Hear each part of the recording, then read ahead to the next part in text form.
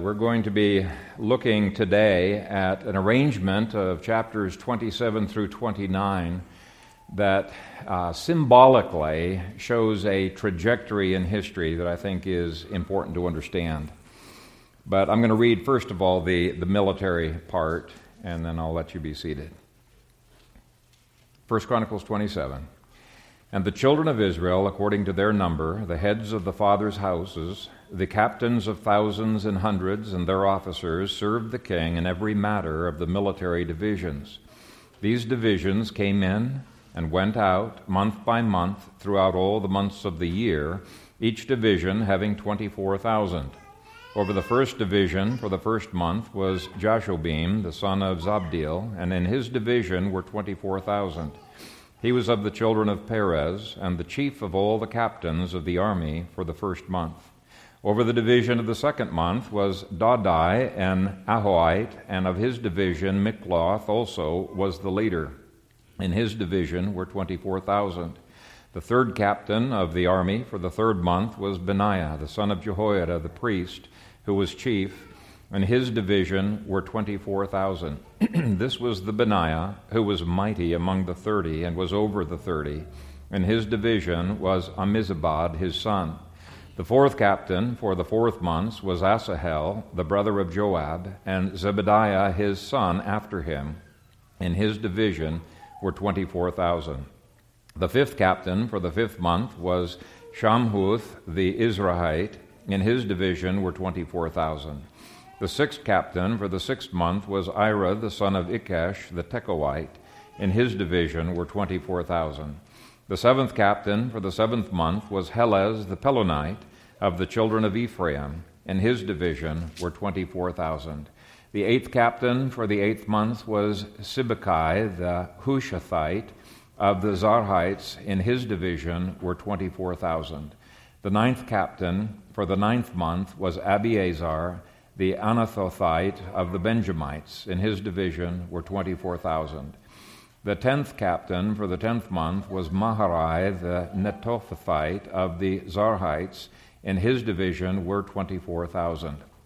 The 11th captain for the 11th month was Benaiah the Pirathonite of the children of Ephraim. In his division were 24,000. The 12th captain for the 12th month was Heldai the Netophathite of Othniel. In his division were 24,000. Father, we thank you for your word, and we want to live by and treasure every part of your word. Give us wisdom, open the eyes of our understanding as we dig into this passage. We pray in Jesus' name. Amen. Well, in my last sermon, I gave an overview of chapters 23 through 29, and we covered a huge potpourri of issues like business administration and management and mathematics and music and leadership issues and mentoring issues and specialization, division of labor, and how laymen, women, and girls can be involved in a church, concealed carry in church, family worship, emergency savings, and there were a few other things.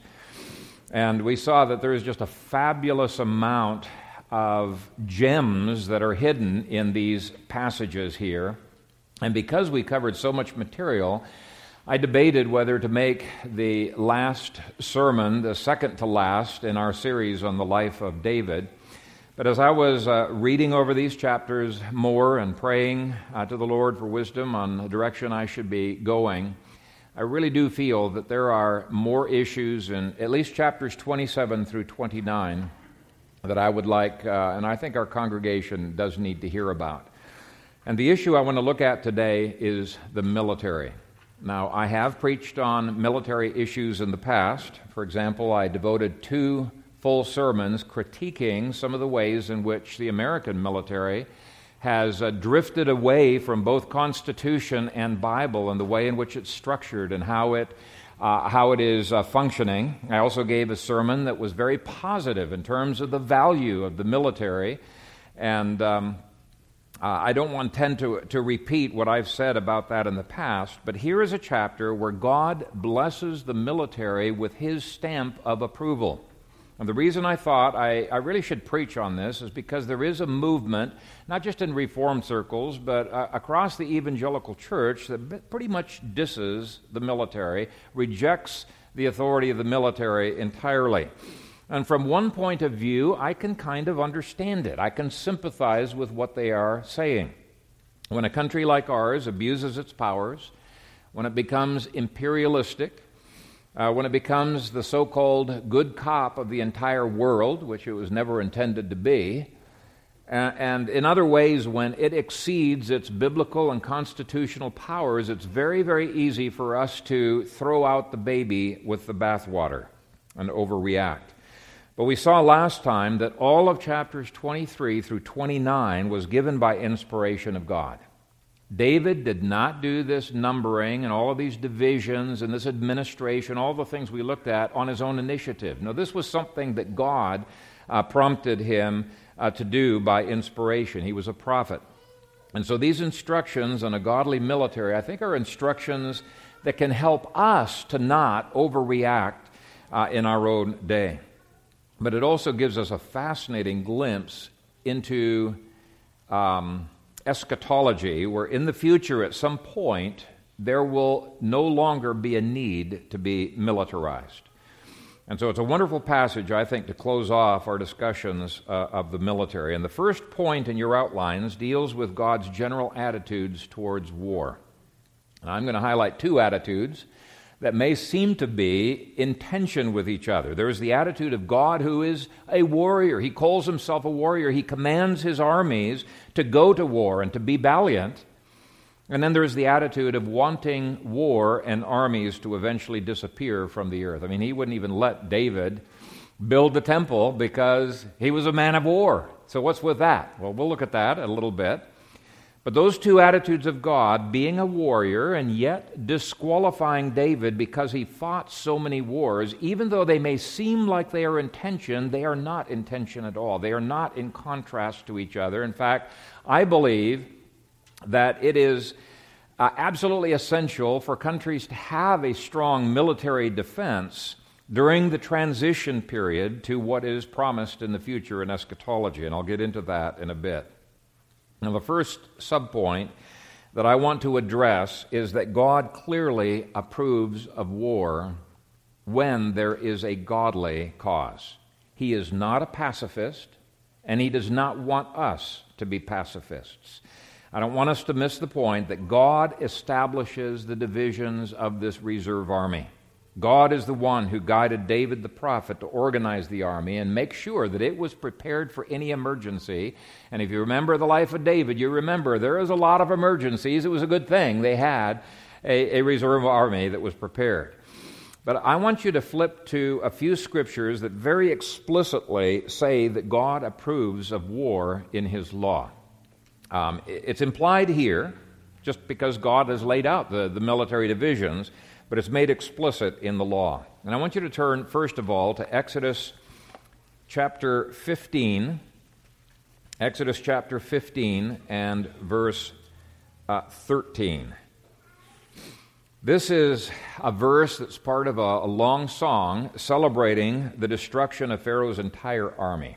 Now, granted, it was miraculously destroyed through God's intervention in the Red Sea, but it still is a very appropriate verse to tell us about God's attitudes towards war. Exodus 15, verse 3. The Lord, anytime Lord is capital letters, it's Jehovah, right? So it says, Jehovah is a man of war. Jehovah is his name. Jehovah is not pictured anywhere in Scripture as a pacifist. Okay, it would be impossible to read the book of Revelation without realizing God is a warrior. Now, he's gentle with his bride in that book. That is very true. But Jesus was a man of war. And by the way, when it says here that Jehovah is a man, that may seem like odd language. Anytime there were visible manifestations of God in the Old Testament, and we call those theophanies, those manifestations of God that they could see something, whether it was a cloud or some other manifestation. Most of the times, it is a manifestation of a man when it represents God the Son. And the reason for that is from eternity past. In God's counsels, God had determined to unite God and man through the incarnation of the Lord Jesus Christ. And so even before the incarnation, when God the Son is manifesting himself to people, he will do so frequently, not always, but frequently, in the form of a man, some supernatural man. So this passage says Jehovah is a man of war. Very interesting language. See, Jesus was a manly man, not the effeminate man pictured in some of the artwork. Turn with me to Exodus chapter 17 and verse 16. For he said, because Jehovah has sworn, Jehovah will have war with Amalek from generation to generation. And because Jehovah declares war, he insists that Israel declare war. And they did. They fought against Amalek. And there are numerous other wars that God commanded in Exodus through Judges. I want you to turn to one more. It's in Joshua chapter 5, and we will read verses 13 through 15. This verse actually stands as a wonderful rebuke, not only to pacifists, but it's also a rebuke to war hawks who are warring when God does not want them warring. Okay? It's a rebuke in both directions, and I think a lot of Republican wars are rebuked in this passage. Joshua 5, beginning at verse 13. And it came to pass, when Joshua was by Jericho, that he lifted his eyes and looked, and behold, a man stood opposite him with his sword drawn in his hand. Now let me stop there for a bit and point out that commentators say that this was a theophany of God the Son. I probably should define theophany. Theophany is made up of two Greek words, theos, which means God, and phonos, which means a visible manifestation. So a theophany was any time God very visibly manifested himself to man. Well, this was a theophany, or a visible manifestation of God the Son.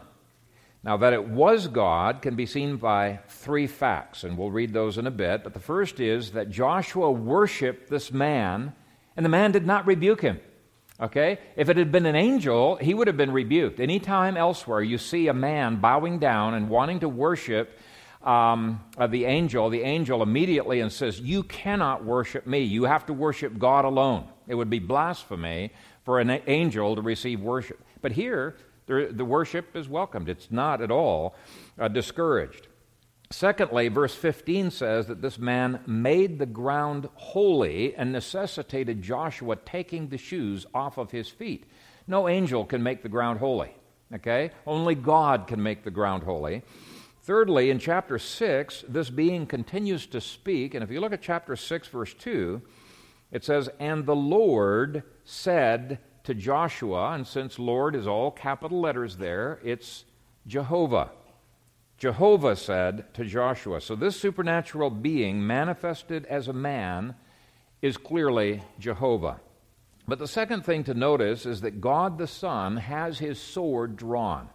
Okay, he's ready for battle, and he draws near to Joshua because God is ready to lead the army into battle. I want you to look at the second half of verse 13. And Joshua went to him and said to him, are you for us or for our adversaries? That's a rather impertinent thing for a captain to say to a general. Okay, God's not there to serve Joshua. Joshua's there to serve God. God is not there to serve armies. The armies are there to serve God. And so God says, no. But as commander of the army of the Lord, I have now come. And Joshua fell on his face to the earth and worshipped and said to him, what does my Lord say to his servant? Then the commander of the Lord's army said to Joshua, take your sandal off your feet, for the place where you stand is holy. And Joshua did so. And then in chapter 6, God the Son gives instructions to Joshua on how the battle should be engaged. Now, if our armies here in the United States of America would bow before God and would seek to battle only God's battles and seek to engage in those battles according to the principles of God's law, we would be a blessing to the world rather than being hated by a lot of the world. Now, we'd still be hated by some people, but there would be a blessing that we would bring to the world. And the Bible gives a ton of information about godly warfare. We've barely dipped into the subject in this series on David. For example, the Bible gives information on cleanliness and sanitation during warfare, sexual purity during battles, something that our military has just flagrantly violated in recent years, how to handle the environment, what to do with prisoners, when to negotiate, when not to negotiate, tactics and strategies. I think H.B. Clark does a very nice job of summarizing some of the laws in the Pentateuch related to all kinds of military issues. It's a book worth getting from American Vision if it's still in print. But the key thing I want pacifists to take away from this passage is that God not only approves of war, He wants to be the commander of every battle. He wants to be the Lord of the army, and we should desire that in our military as well. Our military, I think, would be wonderfully transformed if it would bow its knees before King Jesus. Now, if we trace this theme of God approving of war from Genesis to Revelation, there would literally be thousands of verses. Pacifists are ignoring huge chunks of the Bible. Now, if you turn back to 1 Chronicles chapter 27, I want to give one more hint in this passage that it's not just God who approves of war, God wants His people to approve of war. Verse 1 begins by saying, "And the children of Israel."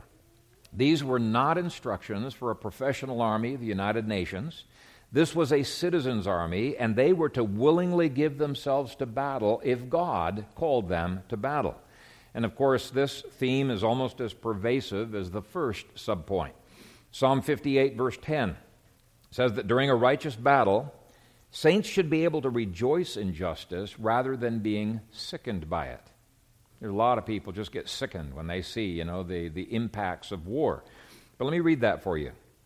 Psalm 58, the righteous shall rejoice when he sees the vengeance. He shall wash his feet in the blood of the wicked, so that men will say, surely there is a reward for the righteous. Surely He is God who judges in the earth. Now, that doesn't sit too well with a lot of Americans. They're sickened when they see an ISIS sniper being blown off of a roof. Not me. The Bible says, the righteous shall rejoice when he sees the vengeance. He shall wash his feet in the blood of the wicked. In other words, He's calling the righteous to say amen to a godly war and to not shirk their responsibilities to defend their families and to defend their homeland. And if you keep reading through the Bible, you will see that though biblical armies were made up of volunteers, it was considered wickedness for able-bodied men to not volunteer when there was a crisis that needed to be faced, that God called them to fight for. God urged people in Numbers 32, verse 7, to not discourage the hearts of the other soldiers by refusing to be a part of the army. In fact, in Numbers 32, verse 23, it says that pacifism is sin. It is sin. Okay? Let me read that for you. After commanding them to go into battle, He says this, "But if you do not do so, then take note, you have sinned against the Lord, and be sure your sin will find you out." Now, they couldn't force him to go to war, but He said, if you don't do it, you're in sin.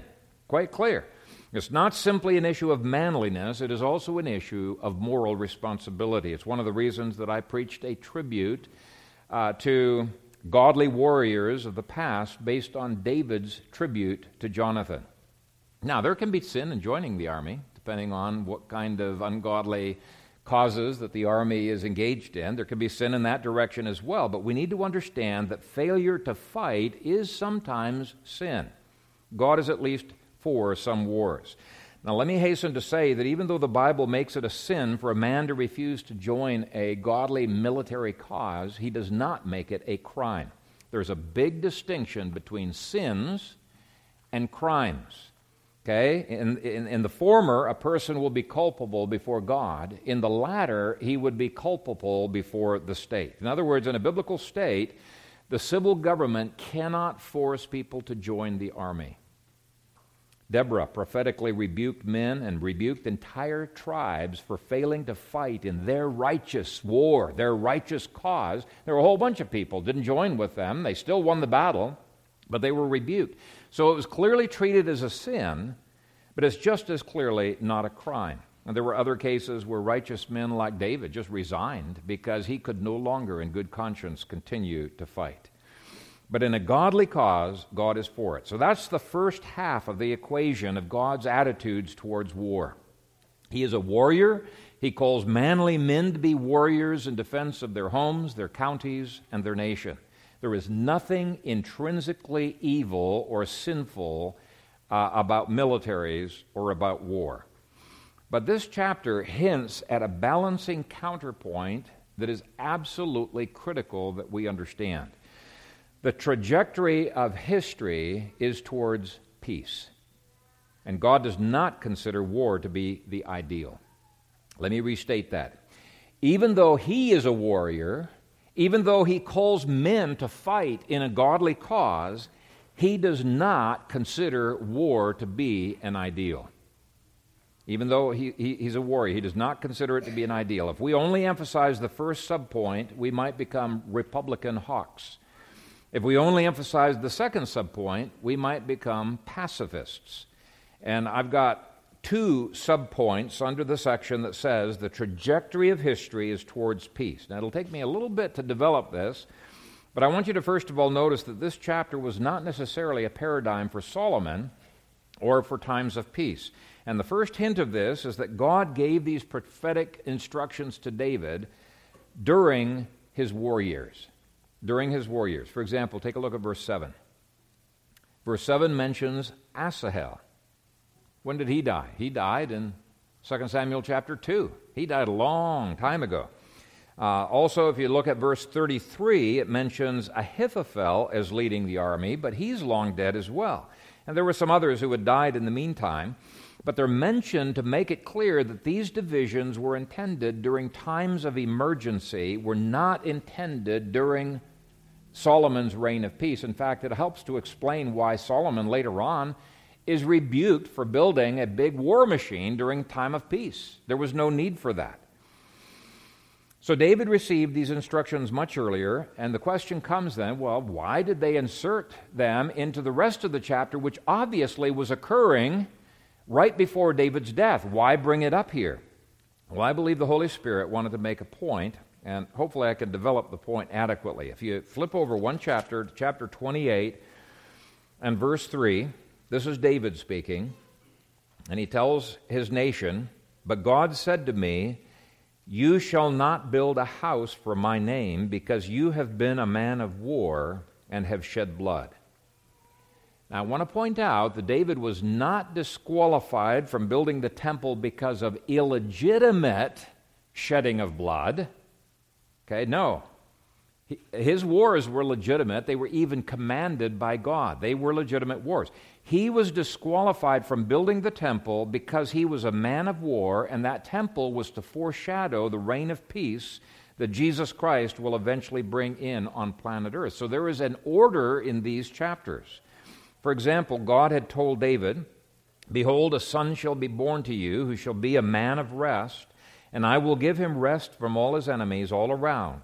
His name shall be Solomon, for I will give peace and quietness to Israel in his days." Now that's the whole trajectory of chapters 27 through 29. It's moving from warfare to peace. It symbolizes the fact that history is going to eventually be moving from what Matthew 24 talks about as wars and rumors of wars that happened all throughout the Roman Empire in the last days of the Old Covenant, the beginning of the New Covenant. So it's moving from those wars and rumors of wars off into the distant future into a time when there will be worldwide peace. So this is all symbolic.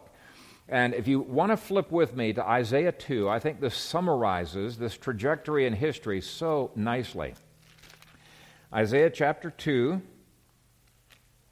is a fabulous description of worldwide peace. Let me start reading at verse 3. Verse 3 shows that it's not a humanistic peace. Rather, Isaiah says this, "Many people shall come and say, Come, and let us go up to the mountain of the Lord, or to Jehovah, to the house of the God of Jacob. He will teach us his ways, and we shall walk in his paths. For out of Zion shall go forth the law and the word of Jehovah from Jerusalem. He shall judge between the nations and rebuke many people. They shall beat their swords into plowshares and their spears into pruning hooks. Nation shall not lift up sword against nation, neither shall they learn war anymore. So that's the trajectory of history. Eventually nations, according to the Great Commission, are going to be discipled, right? So that they obey everything that's commanded in the Word of God. They're going to be Christian nations, and there will be no more need to learn war anymore. There will not be naval academies. There will not be any military schools because there won't be a military. Okay? Now, it's hard to imagine a scenario like that, but it's going to happen in human history. God has guaranteed it's going to happen. Now, sadly, the United Nations has the second half of verse 4 on their motto. But because they removed God and his gospel and his law from the equation, it is a ghastly, horrible attempt at peace. It's produced the exact opposite. The United Nations has been a disaster from the start, and it has actually supported most of the demonic agendas that are out there. A few months down the road, it's going to take us a while to get to Revelation 6, but a few months down the road, when we get to Revelation 6, we're going to be seeing that the white horse there represents Rome's Pax Romana, their imposed peace. And there's a lot of the classics who say, this is wonderful. Because Rome is a worldwide empire, we've got peace. This is the thing that we need to be looking forward to. But the way Revelation 6 describes it, it's not that. It's one of the four horsemen of the apocalypse that brings disaster to nations. But the gospel, later on, the true horse, the white horse, and the true right rider, the Messiah, not the messianic pretender, he will bring peace where men could not achieve it.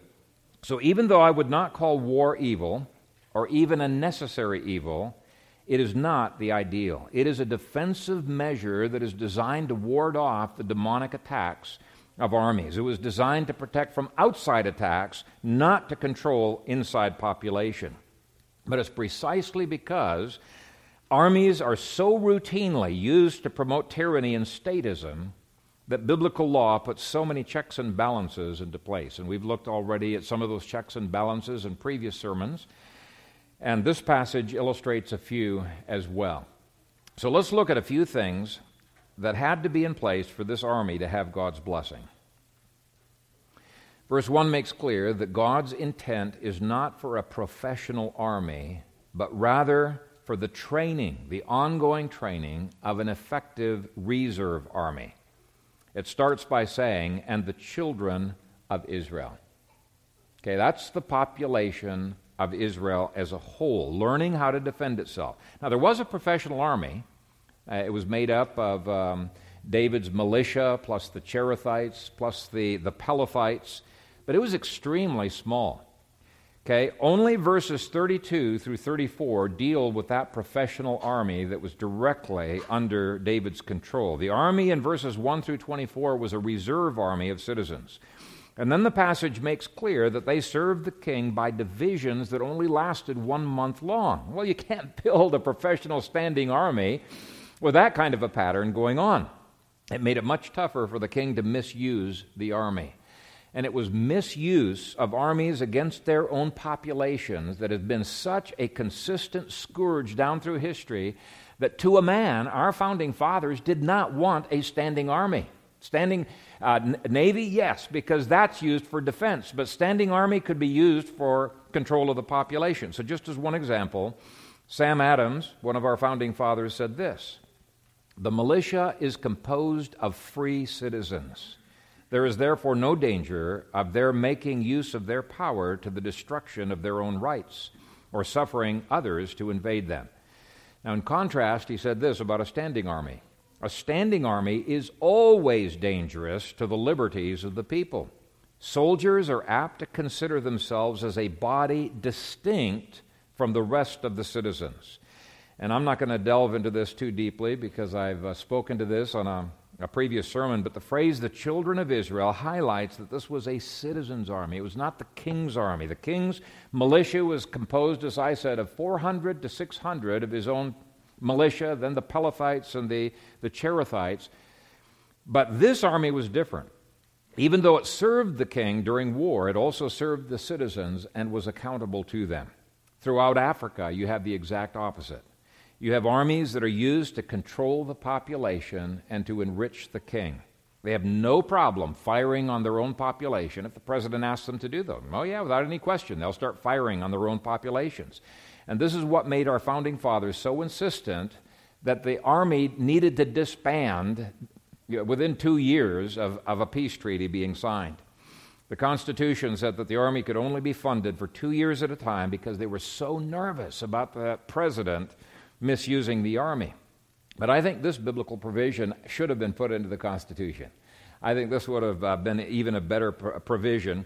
During times of national emergency, which can be there, when the militia must be mobilized, have it mobilized in divisions that will last for 1 month out of a year. Only when there was an actual invasion of the land was that time extended.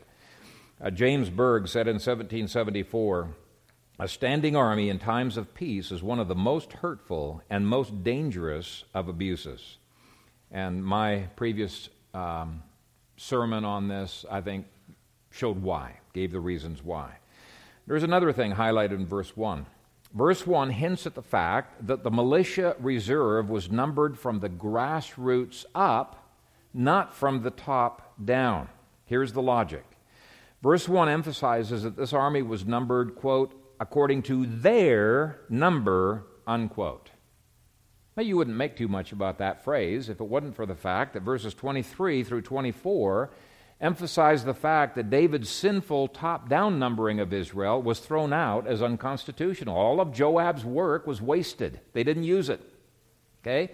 Because it violated the law by being national, counting males under 20, violating other biblical principles that we've already looked at in 2 Samuel 24, it was not used. It was thrown out. Look at verses 23 through 24. But David did not take the number of those 20 years old and under, because the Lord had said he would multiply Israel like the stars of the heavens. Joab the son of Zeruiah began a census, but he did not finish, for wrath came upon Israel because of this census, nor was the number recorded in the account of the Chronicles of King David. So when verse 1 is tied together with these two verses, it becomes clear that in contrast to the ungodly census, this census was taking numbers from the local level that were voluntarily given to their overseers, that were given to their tribal leaders, that eventually got up to David. Now, I preached a whole sermon on the evils of a national census, so I won't focus on it now, but it does tie in with the next point. Localism was evident in the military on many levels. We've already mentioned the census, but look at the third phrase in verse 1. Rather than having a massive army where all local interests are erased, this trained division of the standing militia was organized under the clan heads, which I treat as equivalent to our counties. It speaks there of the heads of the fathers' houses. And as I pointed out before, with the exception of David's immediate militia, the entire army usually fought under their family's standard. That would be equivalent to our county, and each family would fight under their tribe's standard. It was voluntary, of course, because there were people who decided, I don't like fighting for my clan, I'm going to fight for somebody else's clan. Some of them did that with David, and we're going to be seeing evidence of others who fought in other tribal units as well, because it was voluntary. But built into God's very law was a decentralization of authority in the military. It was one of the checks and balances that America had all the way up through the war between the states and even beyond it to some degree. Nowadays, states have pretty much zero say in any of the modern wars. That was not so in the 1800s. Now, the other thing that I notice in this chapter is that the captains of thousands and hundreds and all of the other officers that are listed in this chapter earned their place in the military's leadership.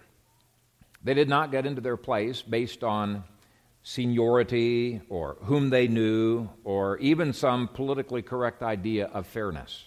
Okay? Every leader mentioned in verses 2 through 34 earned their rank by manly valor, by discipline, ability to fight, ability to inspire, ability to lead their people. You didn't have fat generals who were there by presidential appointment or something like that. No way. They earned it. 2 Samuel 23 gives a fabulous record of the merits and the demerits, but the merits of each person's position within the military. Those were manly leaders who earned the respect of their men, not people put into position in order to fill out some politically correct egalitarian quota system. Now, let me be even more politically incorrect by saying that Scripture absolutely prohibits women from serving in the military. Absolutely prohibits it. Now, a lot of Christians will take issue with me on this, and I've talked with females who are in the military on this, and some of them I've convinced and some not. But my challenge to them is show me a single Scripture where women are allowed to be in the military. I don't see it anywhere in the Old or in the New Testaments. I think it's really shameful that America is putting women into combat positions and elevating them through the ranks, not based on valor or abilities, but based on a quota of females. In fact, there are some politicians out there who want to institute a draft of females, of women, and if that ever happens, I hope every person in this congregation will fight that tooth and nail. Not only does it violate the family's jurisdiction, I think such a draft would be utterly destructive to the integrity of the family's jurisdiction. In our church denomination's constitution, it seeks to protect the members of our churches with this statement, and this is something you can bank on to protect your daughters. It says, the Scriptures declare that civil magistrates are instituted by God for the good of both mankind and the church. We believe, however, that the family and the church are legitimate governments distinct from the civil magistrate. Accordingly, we reject the subordination of the family and church to the state in matters of faith and religious practice. As an extension, we believe it is allowed for Christians to refuse to serve in the military when, in the judgment of the General Assembly, such action is deemed unjust. It is not lawful for women to serve in military service except for voluntary acts of mercy.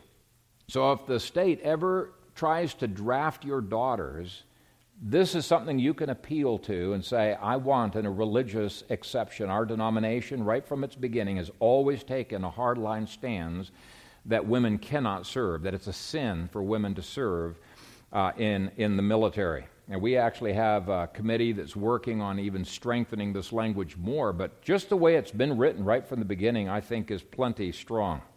It says it is not lawful for women to serve in military service except for voluntary acts of mercy. And throughout the Scripture, you will find that the ones who are assigned the defense of a nation are males, men, mighty men.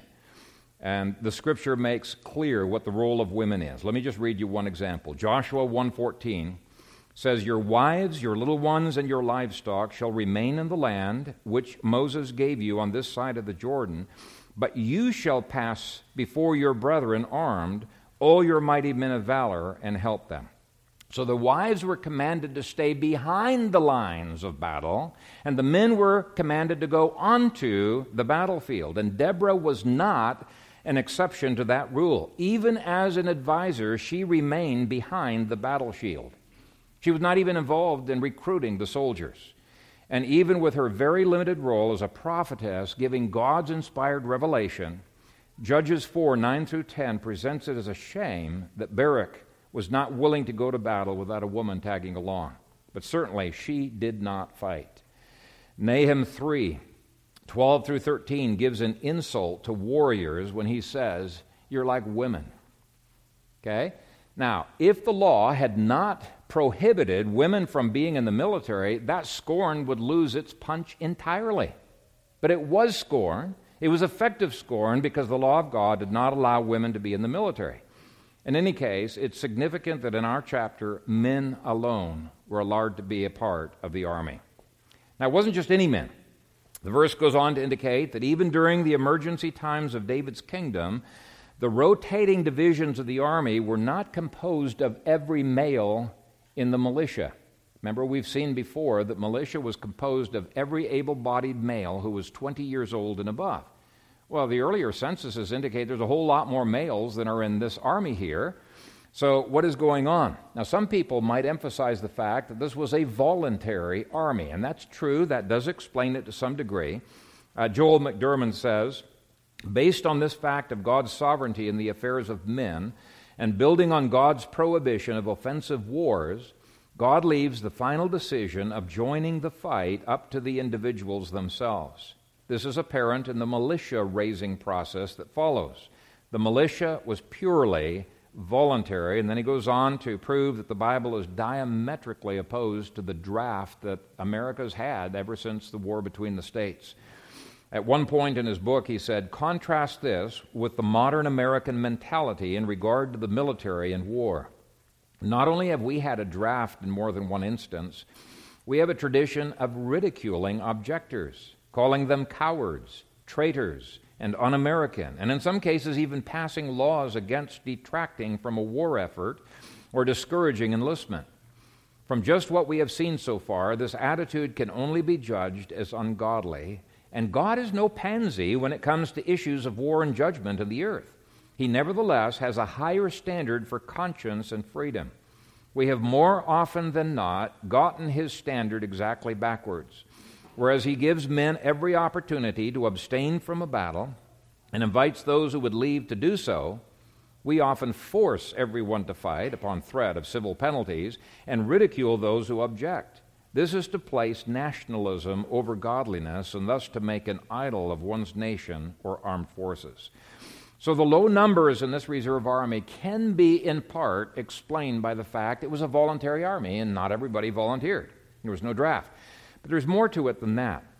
If you look at all of the evidence, you will see that people had to prove their worth to even be in David's reserve army. Now, when war broke out, that was different. Every male could enlist. But to be a part of that reserve army that went day in, year out, there was a threshold of ability that was a little bit higher. And the reasons that are given in Deuteronomy are three. First, God didn't want fearful people demoralizing the rest of the army. Second, he didn't want the legitimate administration of home and business and house to hinder the efficient running of the army reserves, and so only those who could devote an entire month out of the year were even allowed to enter.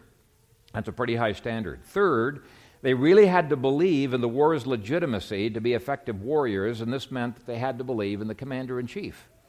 And that can be seen in the little phrase of our verse, serve the king in every matter of the divisions. So if they believed in the king, they would strive to be in his units.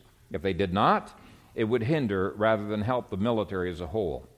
So unlike standing armies that are paid to be in the military as a profession, very few of the military had this as a year-round job. There were a few thousand who were permanent and had it as a professional job, but the vast bulk of the army donated their time once a year, or 1 month out of a year, and they only got paid by the government when there was a battle won and the loot could be divided. Their main income came from their farms and their other professions. So why would they join? Well, they joined because they believed in the cause and because they were defending their land and their families. So the implication from Deuteronomy's instructions on the military is if there is nothing to defend on the home front, men would be disincentivized from joining.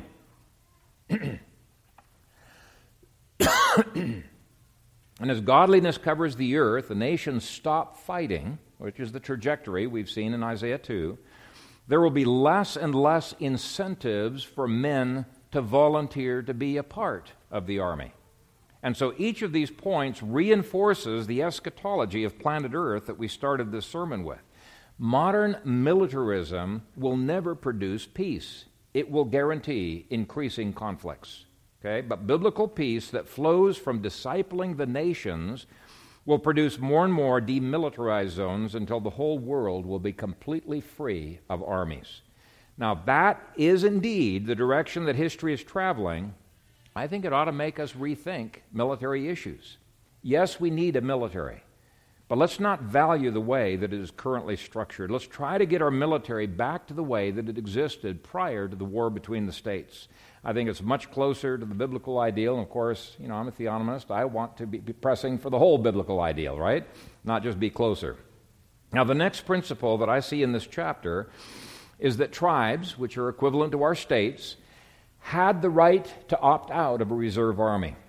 They could be shamed for doing so, and Judges chapter 4 certainly shames some of the tribes for failing to fight in a righteous cause, but they still had the right to opt out, and no king could force a state to join. So that's the principle. Where do I see it in this chapter? Well, I see it in the fact that the tribes of Gad and Asher are conspicuously absent from the list. Now, some commentators have been puzzled by this because they think, hey, it's 12 divisions, it's got to be 12 tribes, but there's obviously not 12 tribes here. What's going on? Well, if you look at verses 6 through 7, it mentions Benaiah the priest. He's not even a prince of Israel, right? Benaiah the priest heading up people who may have well been from a number of different tribes. And even the listing of tribes in verses 16 through 20 mentions, quote-unquote, tribes that weren't really tribal units, such as dividing the Levites into 2 tribes and dividing the tribe of Manasseh into 2 tribal units. They needed 12 units in order to keep things fair, in order to keep the service down to 1 month out of a year, but it's clear that the tribes were able to opt out. And it certainly appears that the princes of Gad and Asher just didn't want to have any part of this.